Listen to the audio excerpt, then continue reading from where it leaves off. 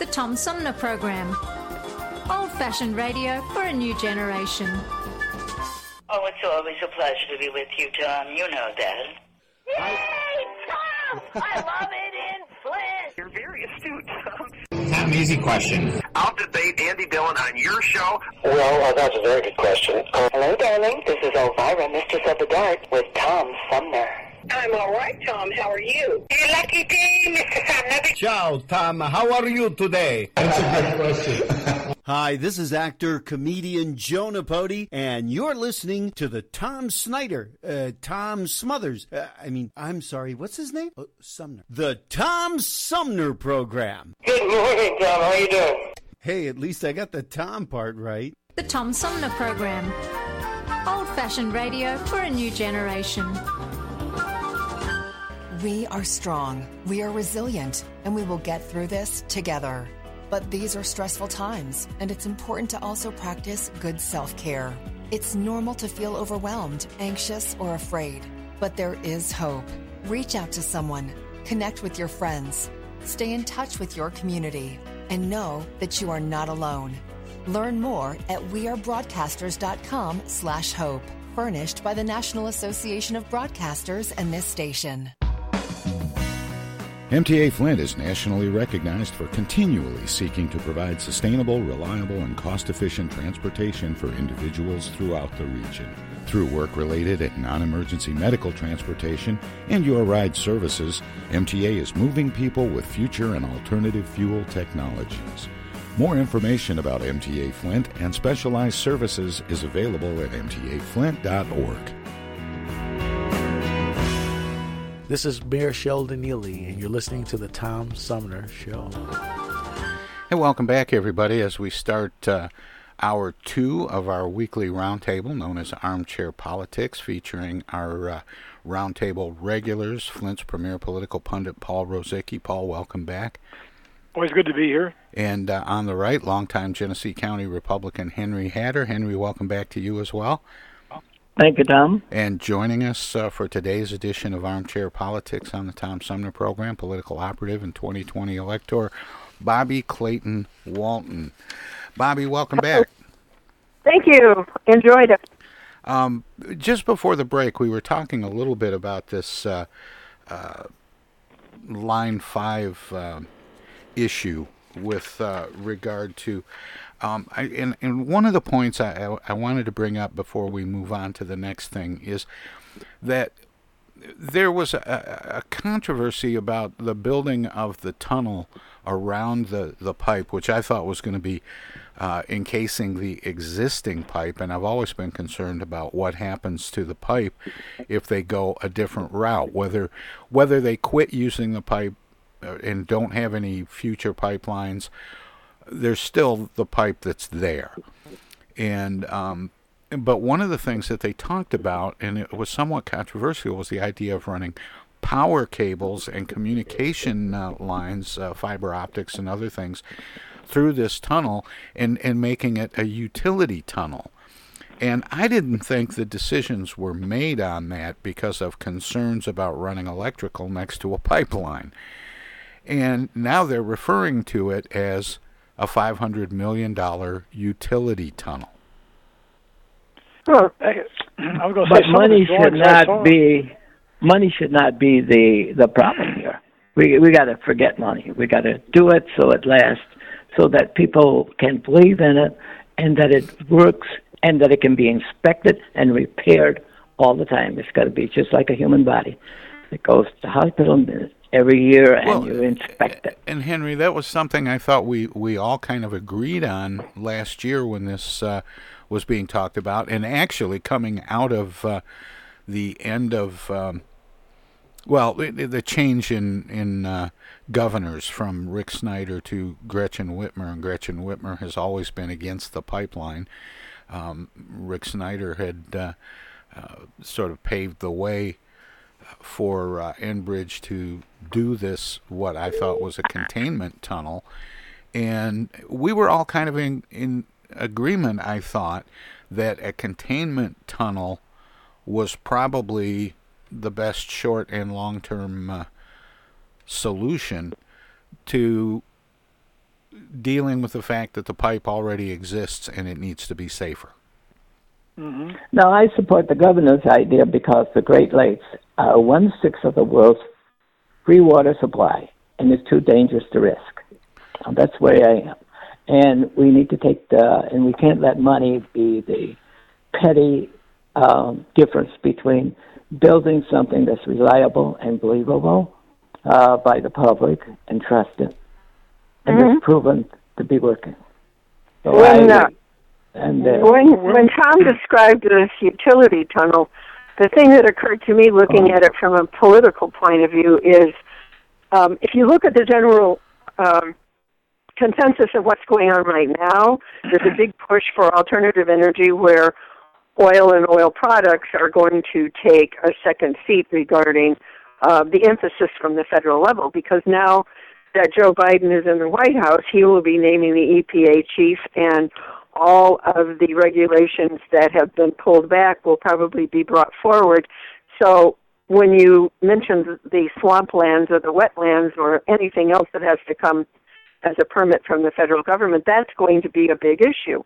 But to turn it into a utility tunnel, now you have brought in another concern or another interest or another use for the tunnel, which sort of blunts the idea that it's just for petroleum products.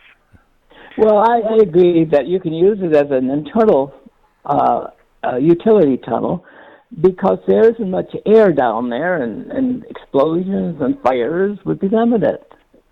So they have to have that 16 parts of air per every part of petroleum.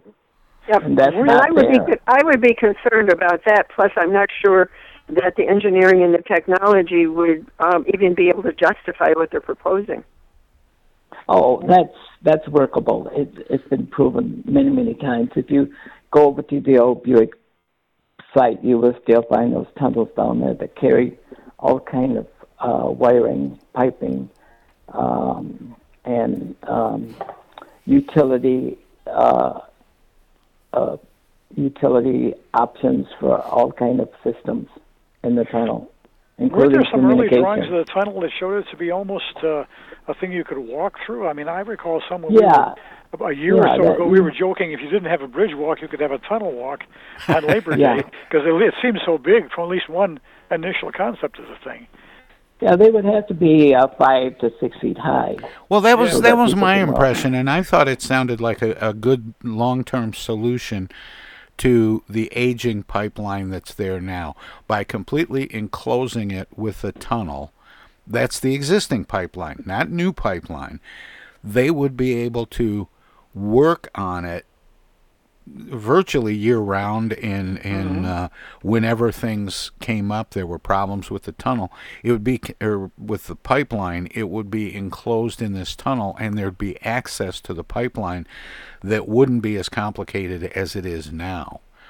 And it just sounded like a great way to make a dangerous situation safer.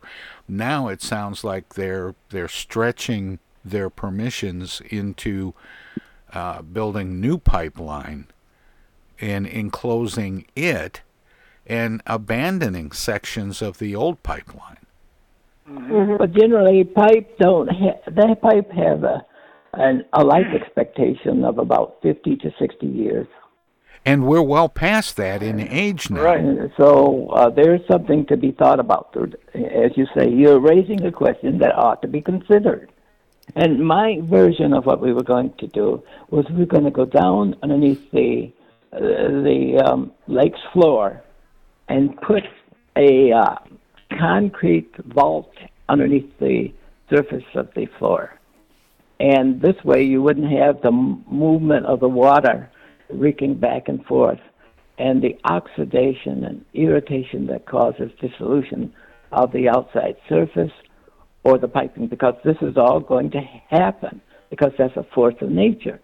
But if they move it down underneath the floor of the lake, it would be less resistant to motion due to ocean waves, due to lake waves and stuff like that.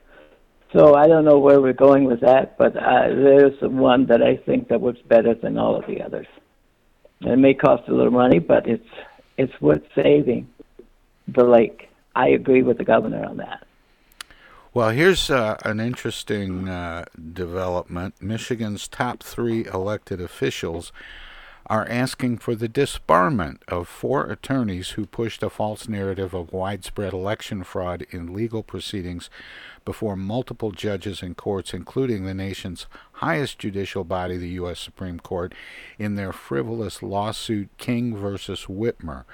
Michigan Attorney General Dana Nessel's office on Thursday filed motions for sanctions in federal court against the same 4 lawyers. Michigan attorneys Greg Roll, Scott Hagerstrom, and Stephanie Gentila, along with Texas attorney Sidney Powell. Monday, Nessel joined with Governor Gretchen Whitmer and Secretary of State Jocelyn Benson, all 3 licensed attorneys themselves, in filing complaints with the Attorney Grievance Commission of the state of Michigan and the State Bar of Texas, asking that the attorneys be disbarred and lose their privilege to practice law in those states.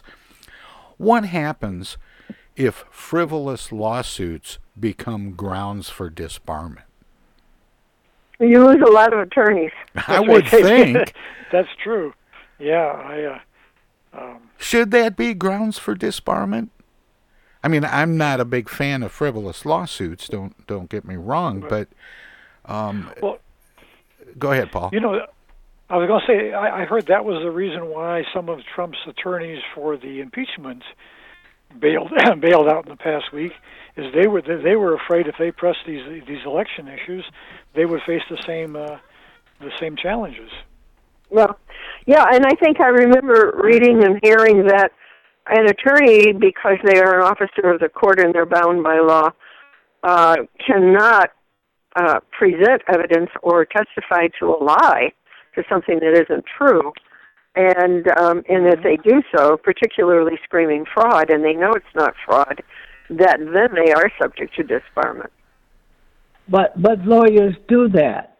When you're given a case and someone comes to you to protect my interest in court, and they are rapists, they're killers, they are thieves, and that attorney has to support the case under all conditions. He'll ask them, did you lie about this? But he may know that this is a lie because it doesn't even make sense. They may have to defend them because it's like that wonderful constitutional law case where they're entitled to a defense if they are subject to being put in prison or having their life taken from them. But when you're talking about something that doesn't involve taking somebody's life or putting them in prison, and this is more like a civil case, then what you do have is the attorney supporting the lie and actually testifying as they present their argument to the lie. And even for a criminal case, however it works, it sounds bad to me. I was going to say, even for a criminal case, what you're doing is trying to raise reasonable doubt. You're not necessarily saying my client is innocent. You're saying there's some doubt about whether he was a murderer or a rapist or whatever. Good point. So, so in terms of the evidence, you'll pick away at the evidence, but you may not be directly claiming your client as an innocent individual. But the point is on the frivolous law cases. Now, you can't get around that. But where do we draw the line between defending people accused of crimes and this notion that that in court it's required to be the truth, the whole truth, and nothing but the truth? It's still required, no matter what your testimony is. Yeah, it's Constitution. But aren't you essentially being untrue if you walk into a court of law and you have a guilty client and you stand up and say, he didn't do this? No, I don't. I think what Paul pointed out is they don't say he didn't do it. They're saying prove he did it. Henry, he would wordsmith that. Henry, allow me to oversimplify. Okay. Yeah, it's up to the court to prove he did it. It's not up to the defense attorney to prove he didn't. Right. Fair point. Anyway, we have to take a break here, but we're going to come back and move our conversation to Washington when Armchair Politics continues with our roundtable regulars, Paul Rosicki and Henry Hatter, joined by Bobby Clayton Walton. If you're listening to us on WFOV 92.1 FM, Our Voices Radio in Flint, they are a broadcast service of the Flint Odyssey House Spectacle Productions and my friend Paul Herring. We're going to let them squeeze a few words in edgewise or do whatever they do when we go to break. If you're streaming us at TomSumnerProgram.com, we have some messages as well, and then we'll return with more of today's edition of Armchair Politics on the Tom Sumner Program. And remember, the show repeats online all day and night, and it repeats on 92.1 FM at 9 p.m. And also you can find old shows in our archive. We'll be right back. Hello, darling. This is Elvira, Mistress of the Dark, with Tom Sumner. I'm Julie Lopez with Crime Stoppers. Have you ever wondered what to do if you have information about a crime or the whereabouts of a felony fugitive and you want the police to know but you need to remain anonymous? Well, here's what you can do. You can go to p3tips.com or download the mobile app. You can go to Crime Stoppers of Flint and Genesee County's Facebook page and click on the Leave an Anonymous Tip tab, or you can call 1-800-422-JAIL. All methods are anonymous, and if your help leads to a felony arrest, you may be eligible for a cash reward. Remember, your voice matters. The Centers for Disease Control and Prevention is working to help keep you and your community safe from the threat of novel or new coronavirus. If you have traveled to a country with a widespread outbreak of COVID-19, CDC recommends you stay home and check your health for 14 days after returning to the United States. Take your temperature with a thermometer 2 times a day. Watch for symptoms like fever, cough, and trouble breathing. And if you feel sick or have symptoms, call ahead before you go to a doctor's office or emergency room. Tell the doctor about your recent travel and your symptoms, and avoid contact with others. For more information, visit cdc.gov. Hi, this is Tom from the Tom Sumner Program. If you like talk radio that makes you think without telling you what to think, check out our whole show weekdays from 9 a.m. to noon Eastern at TomSumnerProgram.com. Selected segments are also available on this and other radio stations, but you can hear us anytime. Daily editions of the Tom Sumner Program repeat online all day and night on the show's website. Past shows can be found in the website archives. My long-format interviews with New York Times best-selling authors, photographers, and writers from National Geographic, as well as artists, musicians, candidates, and elected officials are made possible by listeners like you. Support the Tom Sumner Program and civilized talk radio. Visit our website at TomSumnerProgram.com and become a member. You can make a one-time gift or become a sustaining patron by taking the link to the Tom Sumner Program Patreon page. Thanks for listening, and thanks for your support. I know this is a really hard time for everyone. We're facing a killer virus, economic pain, and all the frustrations of being cooped up at home. Believe me, I have 2 teenagers to deal with. But the worst thing we can do is let up now, triggering a second coronavirus wave that causes more death and economic chaos. What you're doing is working. You're saving lives. So let's all hang in there, and please stay home and stay safe. Discoveries. They happen when we least expect them, in places we thought we knew. And discoveries have a way of teaching us a little more about ourselves along the way. Welcome to Flint and Genesee County, where up north meets down south.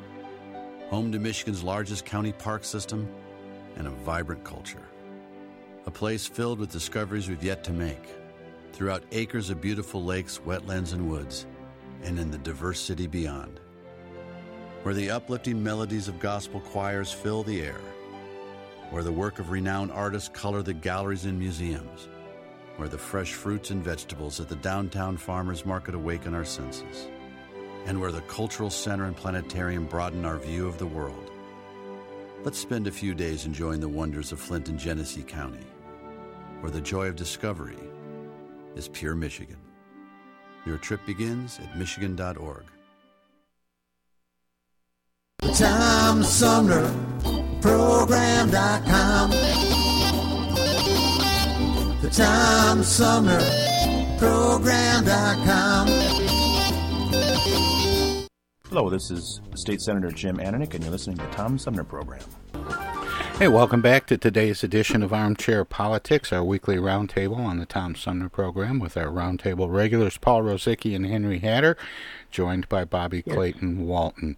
Vermont Senator Bernie Sanders said Sunday that he thinks there are enough Democratic votes to pass a massive COVID-19 relief package through a process known as reconciliation as the country grapples with the economic fallout of the pandemic. Sanders, an independent who caucuses with the Democrats, has said that Democrats will use the move to pass the package by 51 votes in the Senate rather than 60 if Republicans don't move the legislation. Republicans used the reconciliation process when they attempted to repeal and replace the Affordable Care Act in 2017 in the Senate.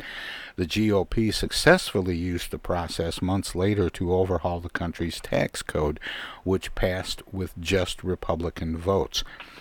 Do you think President Biden will sign off on this strategy, or will he negotiate to bring some Republicans on board? What he should do is try to get some Republicans on board. He may I think he'd like to. That will cause more resentment. He may need to get more Republicans on board. I watched an interview of Joe Manchin this morning, and he was tap dancing pretty fast. So I'm not sure that he is on board with only Democratic votes pushing it through. So if Biden can pull away a few of the Republicans, which I think he would like to do, he's probably going to take a little time, but not much. I think he has a deadline in mind.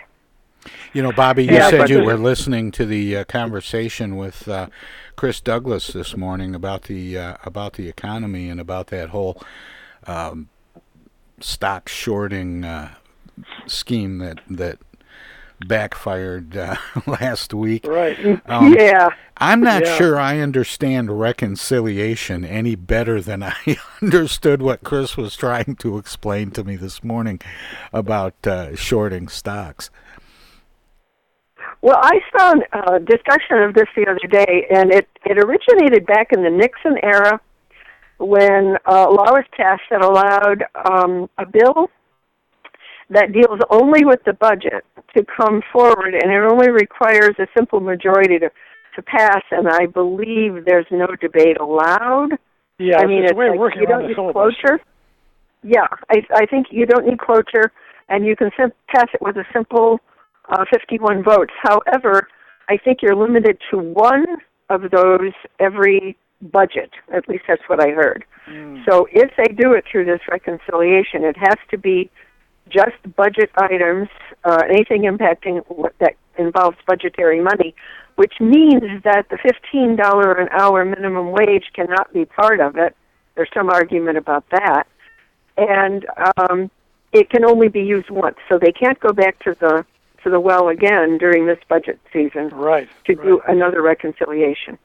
And I think there's a number of parts of the bill that might appeal. And they're not going to like everything, but there's some parts of that bill that would appeal to some Republicans and their constituents in their states that might bring at least a handful of them across. Yeah, but once you do that, and even Republicans experience the same risk, but once you do that, you can't come back and expect for collaboration on other issues. That's the risk you take. Yeah, I think historically speaking, Henry, the Republican Party is not in the mood. Now, the old Republican Party, the Eisenhower Republican Party, might have been more inclined to work toward the middle, but this Republican Party is not. So I wouldn't put my money on them going along.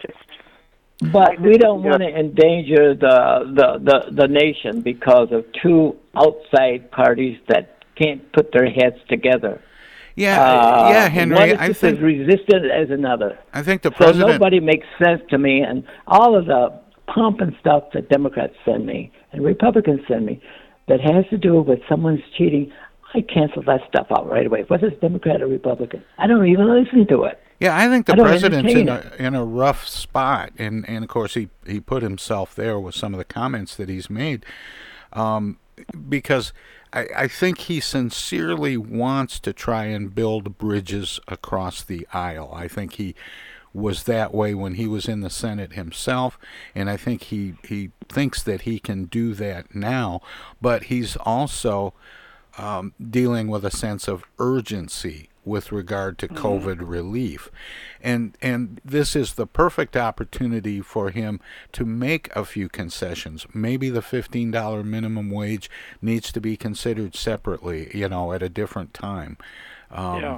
Maybe there are some things that he could give up a little bit for the sake of trying to create some bipartisanship, but he's also haunted by the experience with Obamacare when Republicans said, well, you've got to include the insurance companies and you've got to do this. And they put all that stuff into the bill, and then not one Republican stood up and voted for it. And I think that's awesome. Go ahead. Anyway, I think he's concerned about that history and not wanting to make that same mistake at the cost of getting relief to people who, many of whom, really need it. Yeah, and I think also looking at the total focus, it isn't just about relief, financial relief to families and people that need it. It's also about stimulating the economy. And I believe that the organizations that have come forward and supported the $1.9 trillion package are very well-founded, middle-of-the-road, economically based thinkers, and they can see the benefit. And I remember Chris saying in the short run, yes, it would be a benefit, but there's no predicting what the impact will be in the long run. As we look ahead and young people take their place in these seats in Washington 20 years from now, the argument will become not, and Democrats are making the issue right now, that we want to pass this $1.9 billion budget to improve the conditions of those people who are left behind. Now, we won't remember that. What they will remember is that either Democrats or Republicans raised the debt limit or raised the budget to $2 trillion, and it was the Democrats' fault or it was the Republicans' fault. And it will not be a coherent message for the new people who will take their positions 20 years from now. Well, the long-range concern, this is the first time that the national debt has exceeded the GDP since World War II. Right. Yeah. The concern that I have is even if the economic stimulus and the COVID relief works, and it does in fact stimulate the economy, will Congress have the discipline to bring our spending back in line and get us down under that GDP level going forward? I'm not sure that they do. Will we increase the GDP? I think in the long run, that's what we want to do. That's a possibility. But I think there'll be some really harsh financial penalties for states, national, and local governments after the pandemic is long gone because of all the costs we've incurred in the process. Yes. Yeah. And there's a lot of infrastructure that got pushed back down to the state level to respond to the COVID crisis. And I think the importance of this COVID relief bill is to reimburse the states and local governments for those monies, because every state and local government has to function under a balanced budget. So what do we have? They don't have a lot of opportunity to run into a deficit because they can't. It's going to be harder to fix the damn roads. Bobby, how would you explain to young people 10 years from now why we voted for a budget increase that exceeded the GDP? How do you explain that to people? How would you? Under what circumstance? Well, in 10 years, Henry, I would be lucky if I can remember where it comes. No, I'm not talking about that. We are leaving an impact. And we want to leave some coherence to our young people. We owe them that. How do you explain, and I'm going to give you another question, how do you explain to young people in 10 years or 15 years or 20 years that the trickle-down economy that was put forward by Ronald Reagan and kept carrying forward by the Republican Party never, ever helped, never produced any trickle-down effect? I don't see that. I think that we did exactly what we were supposed to do. When the Democrats came in following Reagan, they didn't find a problem with it. So that is not an issue. Came in power following Reagan. They saved the economy. Bill Clinton saved the economy. Every time the Republicans screw it up, the Democrats have to come in and clean it up. But these are political arguments. You have to use rational, logical arguments for young people. They don't care about political arguments. I'm looking at economic arguments, not political arguments. I think you explained it by using the World War II analogy. In other words, during World War II, great national crisis, we did exceed the GNP, and now here, if you take a look at the casualties from the coronavirus, we're about to exceed World War II. Well, and in many ways, it's a similar kind of crisis. Yeah, well, this is what I was asking. How do we collectively sit at this round table and explain why we are exceeding the national debt? We're saving the country. And how do you explain that? For the same reason we did it during World War II. Well, rationally, due to something other than a political argument.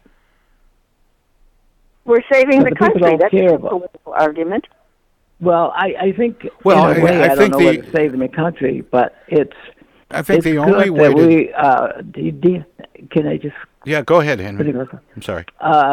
What we're doing is that we are facing a crisis due to something that was beyond our control. And COVID came about, and it changed the way we did business. It stalled the country and stuff like that. And we had to find a way to work together over political issues to solve the problem. And in so doing, it cost us, in the last analysis, $2 trillion, which exceeded the GDP. But you can't just blame it on politics. We're all guilty. We can't get out of it. Even I'm guilty, and I didn't even vote. I'm in a monastery. We needed to prime the pump would be the rationale that I would use then and now. Mm-hmm. Yes, absolutely. It's like going into debt for anything that's going to be a long-term benefit. Yeah, but as we look back, we need to make sure that we all accept responsibility for what happened. And that was what I was trying to get at, Henry, when I said, will Congress have the discipline to make the adjustments when the economy starts working again to, basically repay itself for this jump start? Yep. And I'm a little skeptical. But here, let's see if we can move on to another thing that's been in the news. And I may be a little bit behind on this, so feel free to update me after I read this piece. House Minority Leader Kevin McCarthy is scheduled to meet with controversial freshman Representative Marjorie Taylor Greene this week, according to his spokesperson. The announcement came as many House Republicans have been silent about Greene's newly resurfaced incendiary comments, ranging from supporting violent threats against House Speaker Nancy Pelosi to spreading baseless claims pertaining to school shootings. The Georgia Congresswoman was known for espousing conspiratorial and bigoted views leading up to her election to the House in November. A CNN K-File review of hundreds of posts and comments from Greene's Facebook page shows that she repeatedly indicated support for executing prominent Democratic politicians in 2018 and 19 before being elected to Congress. McCarthy's scheduled involvement comes after several Democrats have denounced Greene, with Pelosi on Thursday slamming House Republican leaders for not doing more to rebuke Greene. The question I have, and this is much bigger than dealing with Greene and whether or not she should continue on her committees or be removed from the House. does she have a legitimate constituency? Well, she got elected. She must have, I assume she got elected somehow. Yeah. I mean, isn't that the bigger she has a concern? constituency. Is that, this information was out there and people elected her anyway? Yeah. Did she have a Democratic rival in that election? I'm not I don't sure. remember. In fact, I had never even heard of her until it was described as a solid Republican district, but whether there was an opponent of any kind, I don't know. Oops. Sorry. I don't know either. I know the powers that be were endorsing her opponent. But guys, I think that Miss Green is to the Republican Party what Cortez is to the Democratic Party. Cortez is an amazing leader. There's nobody like her. But she doesn't deal in fantasy and conspiracy. Yeah, go ahead, Does Henry. not deal in fantasy and conspiracy. I did not vote for Cortez, and I wouldn't vote for her. But I'm talking about her intellect. I'm talking about her authority that she exhibits, how she moves around in Washington, and is effective. Even Republicans have to stand up and listen. But and we have nobody like that on that. But I look past the representatives themselves, Henry, and wonder, and now I'm starting to sound a little like my good friend Barry Simon, when I say I look beyond them to the people who supported them, who elected them. Is there a part of this country that is that believes the things that are being said, whether it's AOC on one side of the aisle or Green on the other? AOC has said some pretty outrageous things too. I think what happens is voters would go for an attitude more so than an issue. In other words, if they're just angry as hell at the world, that may be someone and they see someone like that, they will go for that. And that explains, frankly, I think that explains Trump to some degree from my point of view, but it explains some of the other candidates as well. Yeah, you're probably right. I don't see AOC establishing. She may have outrageous ideas, and she may call herself a socialist, but I don't see her talking about lizard people or flat Earth or lasers coming from outer space. That's my favorite one, Bobby. Is the wildfires in California being caused by space lasers. That's my personal favorite. Just you can't make that stuff up. Yeah. But as my point about Cortez, she talks about the Green Project, and she's coherent. She's articulate. She makes her point felt, and people react to it. Now, she does that in not only in that scenario, but in other scenarios as well. She's talking about the rights of women. She's very articulate, and she's very forward. There's a fantasy for you. Yeah. Well, let me squeeze one more thing in here before we have to go to break again. 2 Republican senators said Sunday they'll remain fair jurors and listen to the evidence presented during former President Donald Trump's second impeachment trial, set to begin the 9th. Mm-hmm. Ohio Senator Rob Portman, a moderate Republican, told CNN's Dana Bash on State of the Union that he believed Trump's comments leading up to the Capitol attack were partly responsible for the violence and that he'll keep an open mind. Another moderate Republican, Louisiana Senator Bill Cassidy, separately told Fox News Sunday he would wait to make a decision about his vote based on the evidence presented in the trial. The comments came just hours after Trump's 5 impeachment defense attorneys left the team, according to people familiar with the case, amid a disagreement over his legal strategy. And that raises the question, is the, quote, rigged election strategy, unquote, former President Trump's best defense? I think that the president he sets himself up if he goes before the Senate with that argument. I think so. I think. I was going to say, what strikes me here is the reaction of other Republicans against Republicans who have voted for impeachment at some point. And the contrast you saw with Watergate, I don't recall there was any similar reaction for those Republicans who went to Richard Nixon and said, it's time to hang it up, and ended Nixon's term. But the response against the Republicans who have voted for impeachment in some way or supported it is a sharp contrast to what we saw before with Watergate.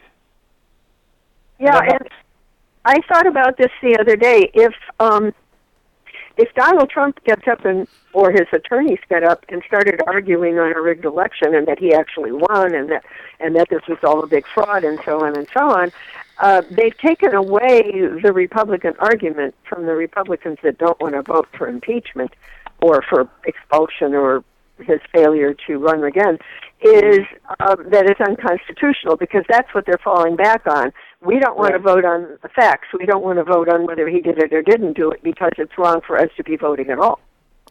But guys, I want to remind you that there is a fundamental difference between the Republican Party, who has been here for 170 years, and Donald Trump or Kennedy. There's a fundamental difference. There may be a fundamental difference between Biden and the Democratic Party. The Democratic Party must be the ultimate. It must be the authority, not an individual. And the Republican Party is the same way. It has to bend a little bit because it's being stressed by forces. What about this idea of constitutionality of taking a vote on a former president? I see one version of it as he was still a sitting president when he was impeached, and the trial is a natural outgrowth of that constitutional impeachment. But can the things be considered separately? Can the impeachment be constitutionally legitimate, but the subsequent trial not be constitutional because he's no longer in office? I believe it's constitutional because he committed the crime, so to speak, when he was in office, and this is just an outgrowth of what the impeachment brought forth, just like it would be if a trial and he was indicted. And there's been precedent established that this is so. I say the history kind of leans in favor of it being legitimate. I mean, there are some interesting constitutional arguments you can make, but you take a look at the past history of impeachments, and there have been times when people who were out of office were impeached and so forth. So I think the bulk of legal opinion does argue that it's constitutional, although there are a minority who lean the other direction. But I think the bulk of legal opinions argues that it is legal and constitutional. Yeah, and I think the argument being made that you can't give somebody full reign so that in the last 2 or 3 weeks of their service of office they commit any crime they want to, and then not be held accountable for it. Yeah, fair point. We got to take another break here, and then we'll come back with the X-Files, as if we haven't already brushed up against them, doing the regular headlines. If you're listening to us on 92.1 FM, we're going to let them squeeze a few words in or do whatever they do when we go to break. We have some messages as well. This is the Unknown Comic, and guess what? You're listening to the Tom Sumner Show right now. And now too, and even now. The Centers for Disease Control and Prevention is working to help keep you and your community safe from the threat of novel or new coronavirus. If you have traveled to a country with a widespread outbreak of COVID-19, CDC recommends you stay home and check your health for 14 days after returning to the United States. Take your temperature with a thermometer 2 times a day. Watch for symptoms like fever, cough, and trouble breathing. And if you feel sick or have symptoms, call ahead before you go to a doctor's office or emergency room. Tell the doctor about your recent travel and your symptoms, and avoid contact with others. For more information, visit cdc.gov.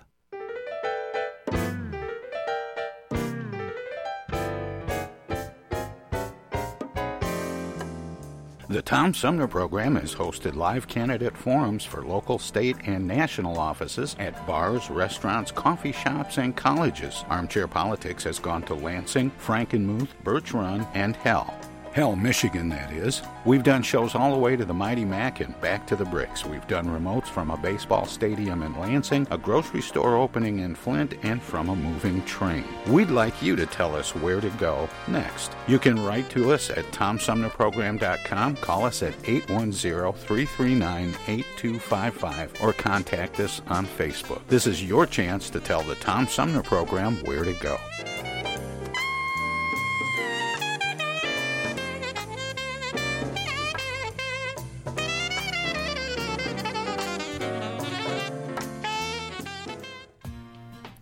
East Village Magazine is the monthly neighborhood magazine read all over Flint. With support from grants, donations, and advertisers, East Village Magazine's talented local writers give you an in-depth look at local news, issues, and people that make Flint, Flint. Copies of East Village Magazine are available at many of your favorite shops and restaurants around Flint or online at eastvillagemagazine.org. East Village Magazine, community-focused and community-supported. Discoveries. They happen when we least expect them, in places we thought we knew.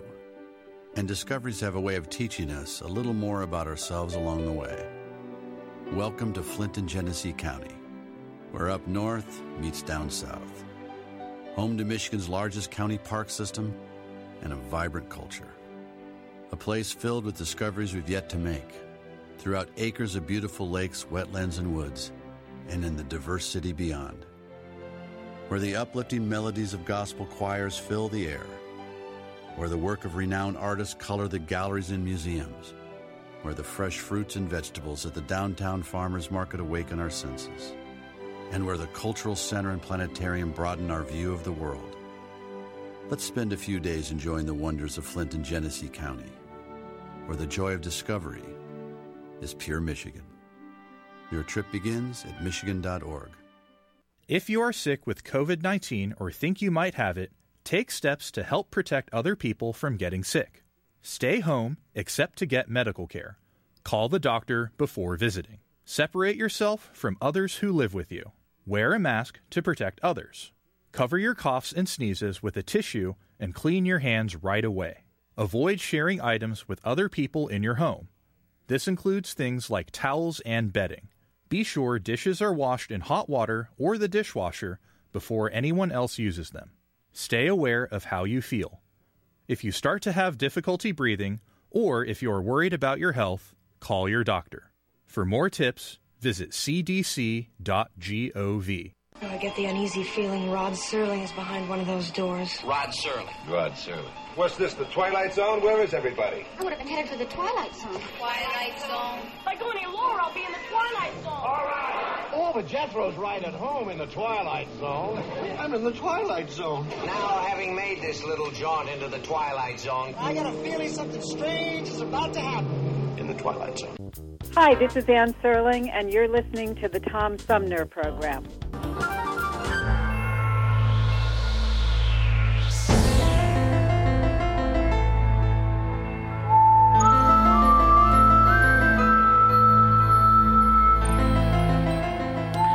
Welcome back to my favorite part of Armchair Politics on the Tom Sumner Program, our final segment where we look at those weird and wacky news events that are strange but true, called the X-Files.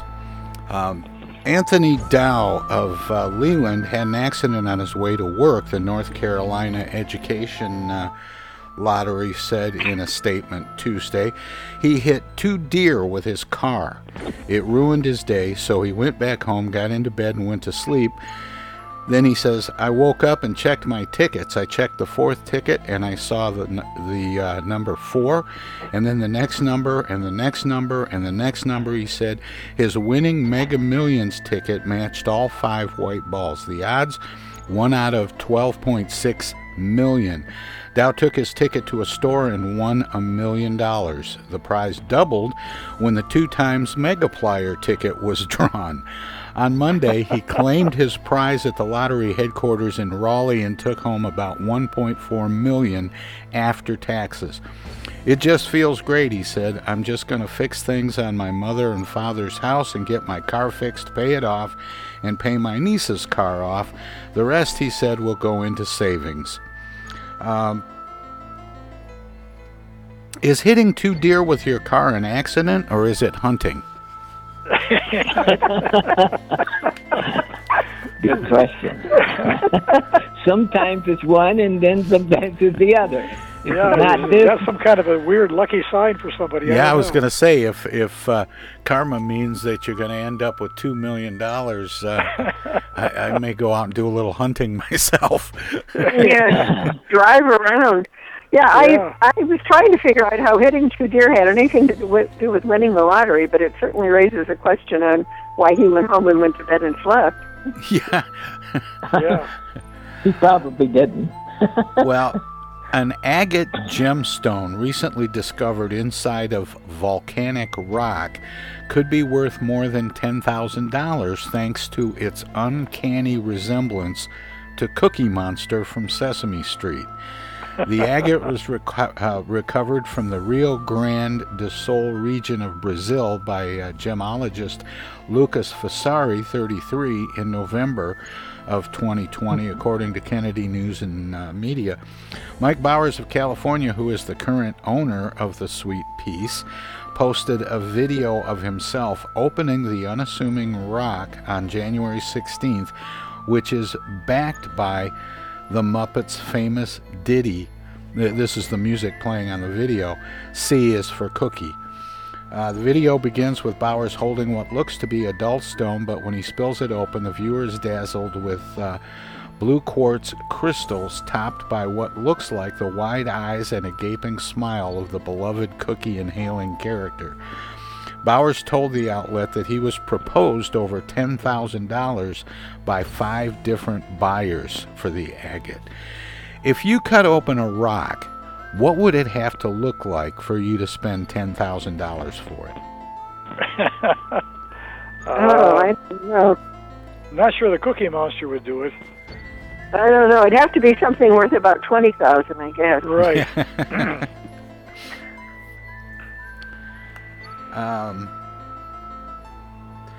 This was kind of weird. Sharp-eyed BBC viewers got an unexpected eyeful last week when they spotted something unusual on a bookshelf in the background of an interviewee.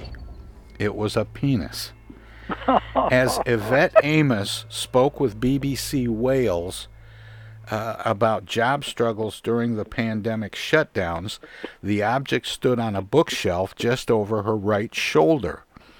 It's not clear if the object was intentionally left there, but Amos seems to have a mischievous streak. Another shelf features the X-rated drawing game Scrawl, and the door just beyond has bloody handprints. Whatever the intention, fans popped up on social media, as you might imagine. In this age of Zoom, is it important to have viewer-friendly surroundings? Yeah. Check your background before you go on Zoom. Always. That's right. Always. I always do. I moved my computer so that all I have behind me is a wall and part of a painting. I just don't like all of it.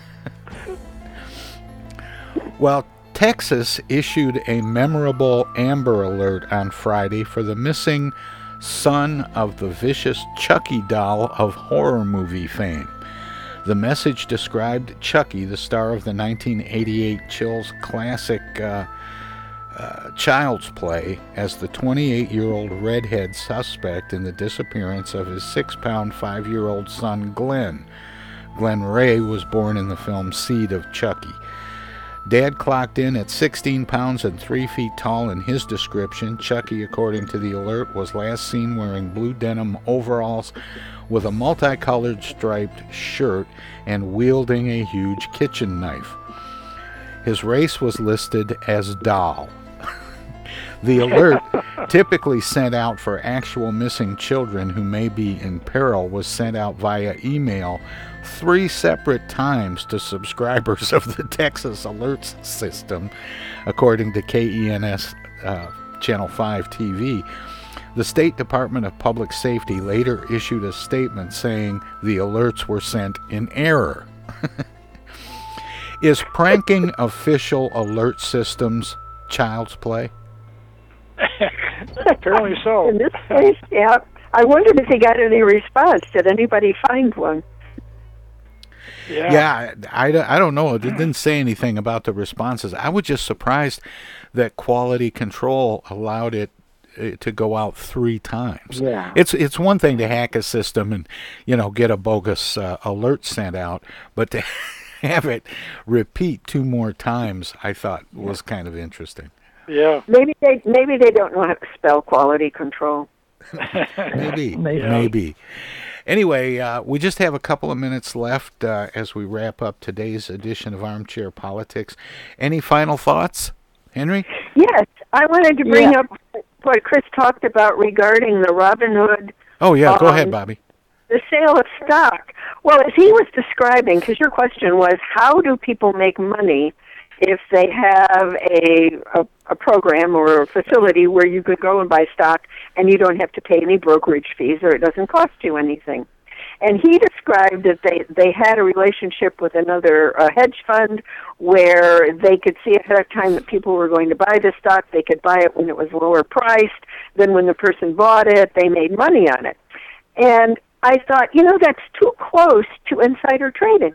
If you know ahead of time somebody's going to buy stock and you buy it so that you can make money on it, and you've got, a means to knowing that this is happening. Yeah, obviously, I was curious about that too, Bobby. Yeah, there's a leak in the law because the laws are so convoluted that obviously... Well, that's why I asked him, how is that legal? Yeah. And I think Bobby, he was a little stumped. Isn't the practice of kind of pumping and dumping stocks for these penny stocks a common one? I mean, I don't know where the law is on that, but I've certainly read over the years that for some of these penny stocks that you'll see mentioned in magazines, that they'll pump them up, then all of a sudden they'll raise the price, and then they'll dump, and the price falls back again. Isn't that sort of the same thing that's happening right now? It's part of the game. It's part of the game. But go back in history and look at when George W. Bush was brought in, and I'm trying to think, because at that time you could acquire, and Enron did it, acquire other businesses and then pump them up, like you're saying, and then dump them, and then walk away with a lot of money, and then the businesses don't exist anymore. Yeah. Henry, what did you start to say? Well, my concern, real quickly, is the concern with our international relations with China and Russia. They have a lot of military maneuvers in the Sea of Japan now. So I recall a year ago, maybe 2 years ago, when Donald Trump took the 7th Fleet up the Sea of Japan and waved at the continent and came out without an incident. But yet now, I think that President Biden and his Secretary of State says that we have a problem.